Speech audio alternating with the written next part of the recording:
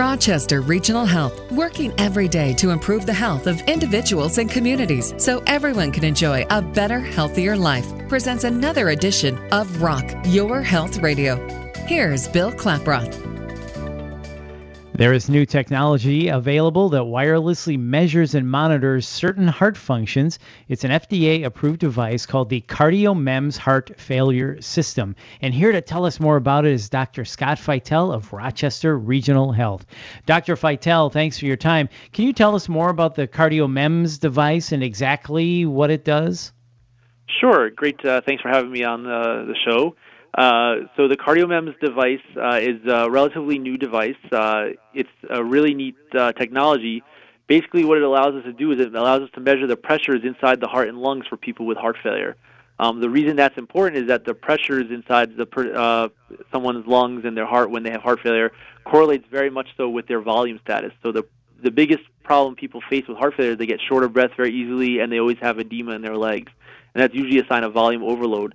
But a lot of times, by the time we actually see that, i.e., the patient is experiencing a lot of shortness of breath when they walk, their ankles are swollen much more and they can't fit in their shoes, these changes in their body have been going on for quite some time. So the idea behind the CardioMEMS is what if we could see the signs of pressure going up long before the patient actually manifests with overt signs of swelling, either in the ER or in the doctor's office. So that was kind of the idea behind doing this. A lot of studies have looked at pulmonary pressures, which is what this device measures, the pressures inside the lungs. And we found that the pressures actually go up on average 3 weeks to a month before someone actually has signs of clinical heart failure, meaning they get short of breath or they have swelling. So if we can intervene on those pressure changes, a month earlier, we can keep people out of the hospital, make them feel better, have better quality of life. We don't have data to suggest that they will live longer, but I'm hopeful that in the near future we will have that data to prove that it improves mortality as well. That is fascinating. So who is a good candidate for this then? At what time do you decide, okay, maybe this person is right for a CardioMEMS system? Sure.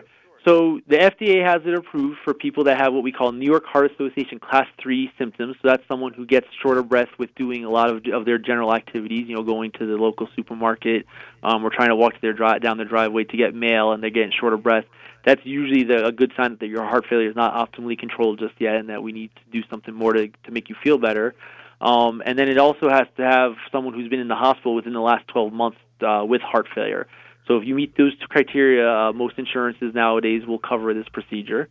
And that's usually a good indication that you may benefit from this. So if we're not doing a good job with the traditional medicines that we're using, you're still getting very short of breath as you try and do your daily routine. And heaven forbid, you keep ending up in the ER with heart failure symptoms, then something else really needs to be done. And those are the patients I'm really screening and honing in on and saying, hey, I think this may benefit you. By being able to monitor your pressures from home, I can be a lot more aggressive with your medications. I can know of trouble before it arises, and hopefully we can try and keep you out of the hospital and get you feeling better. And how often do you check the output of the machine, or is there a warning light, or do you get a notification if something is wrong? How does that work? So the actual implant is very tiny. It's no larger than a pill, and it actually goes inside the pulmonary artery, and it stays there forever. It doesn't travel. It doesn't move. It has no moving parts to it. The patient gets sent home with a very fancy pillow that has a lot of electrical wiring in it, and basically every time the patient lays down on that pillow for about 20 seconds a day, it transmits the data from that little CardioMEMS implant in their lung to my email inbox, actually. So I see their pulmonary pressure tracings, and I can see what their pressures are for that day. So we get those recorded. We ask the patient to do it once a day for 20 seconds. That's all it takes from their end. And then usually what we do, instead of making a decision based off of one reading, we'll follow the trends over the course of every 3 days to a week, depending on how sick they are or how well they're doing. If they're very stable and they've had the implant for a while and we have them at a good steady state, usually we don't make too many adjustments, maybe once every week or two or every month even. But initially after they get implanted, the numbers are usually pretty high, and we have to work to bring them down. And so we'll make adjustments much more frequently. And then the system is set up with a little red flag, so if we see someone that's made a big jump in their numbers, it'll automatically alert me, hey, Mr. Smith had a jump in his pulmonary pressures over the last day. Do you want to address this? And then we can certainly intervene. So when you say make adjustments, are you talking about in the person's medication? Correct. Yeah. So one of the things we learned from the trial data from the CardioMEMS, if you look at the initial trial that this was done in, is that clinicians, as good as we like to think we are, we're actually not really good at assessing patients' volume status and figuring out how much fluid they're carrying. So the initial trial was done at a large academic university settings, and even with the best and brightest brains on the cases, a lot of times doctors misjudge the patient's volume status, and the CardioMEMS proved it to us. So if you look at the patients that got treated based on the CardioMEMS numbers, they actually got much more aggressive titration of their diuretics. Those are the water pills that get the fluid off them. And a lot of the heart failure medicines that we use as standard practice, the doctors were able to be much more aggressive with the meds that they use in these patients in terms of increasing the dosages of them or increasing the frequency of the medications. And that combination of increasing the water pill in addition to increasing the heart failure medicines got the patients feeling a lot better, and actually reduced hospital admissions by over a third in the initial trials, which is pretty dramatic. There aren't too many things that we have that can do something like that. Yeah, that is. So if you see a jump in the volume status, do you call the patient and say, Mr. Smith, we see that your volume is up. I'm changing your prescription. Please go to your local pharmacy and pick up this new medication? Yep, absolutely. So I work with a nurse practitioner very closely, and we monitor these things every day. And so what will happen in the morning, the patients usually take most of the readings in the mornings. Sometimes we have the ones from the night before if they do it at nighttime, and that's okay. But basically we look at the recordings, and if we see that jump, we'll get on the phone right away and talk to Mr. Smith or whoever it may be and say, how are you feeling? Have you noticed any differences? And again, the interesting thing is that these pressure recordings happen well before someone knows something's wrong. So it's always a funny phone call at first when the patient's like, hey, why are you calling me? I actually feel pretty good. I know you do, but we're worried about what's going to happen 3 weeks from now. So if we intervene now and we take this extra dose of something, I'm optimistic that 3 weeks from now you'll still be feeling fine, whereas prior to this device in 3 weeks you would have ended up in the ER. And a lot of time it's almost a light bulb moment for the patient. It's like, you're right. I feel good for 2 or 3 weeks, and then all of a sudden I end up in the ER out of the blue, and I never know what's wrong. And this really has given us some insight as to why that is and how we can really better manage these patients. And when you call, do you ask if they're having shortness of breath? And when you say edema in the legs, that's swelling. So do you ask, or when is edema bad? When there's major swelling, like a person can't get their shoe on? Correct. Yeah. So we usually those are usually our two screening questions. Sometimes we'll ask a case-specific question, but usually we'll ask how's your breathing? Were you able to do your usual errands yesterday that you usually do? Were you able to go to work, or did you take a day off from or as a sick day? So we'll usually ask them leading questions like that. And then most patients that are living with heart failure usually have a pretty good indication when their ankles are getting a little puffy, a little swollen. And usually we'll ask them, we ask patients to weigh themselves every day in addition to this so that we can keep track of their weights and make sure they're not holding on to fluid that they're not aware of.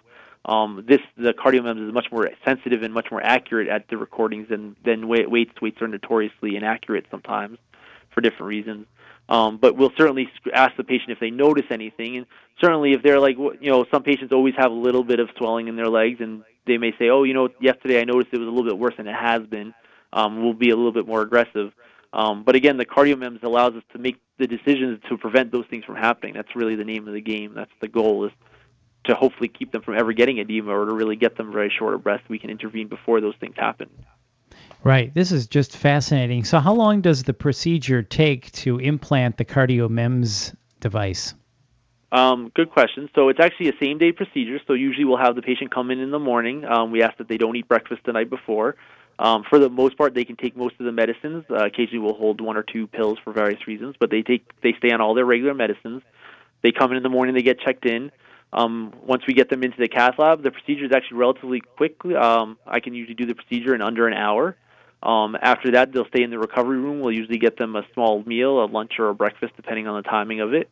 And they'll stay on bed rest for about 2 hours. And if they're feeling good and their vital signs look good and they're comfortable, we'll give them the education on the pillow, how they get their measurements from home. It's very user-friendly. They basically lay down the pillow and push a button. We walk them through the first reading so they can do it on their own. And then they're free to go. And that's it. And then usually, because I have this device, I actually don't even need to see them as often in the office, because I already know what their heart is doing at home. So usually it actually cuts back on the number of offices they need to make as well, which is nice.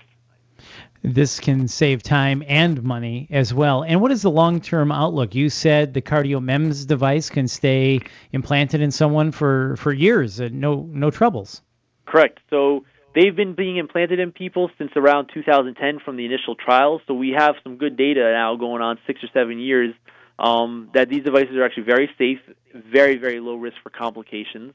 And they really stay put once you put them in the right spot. So if they get implanted properly, which I'd like to think I'm pretty good at doing, the patient can live out their days with it, and they'll never know what's in there really, except when they lay it on the pillow. They may remember that they have it.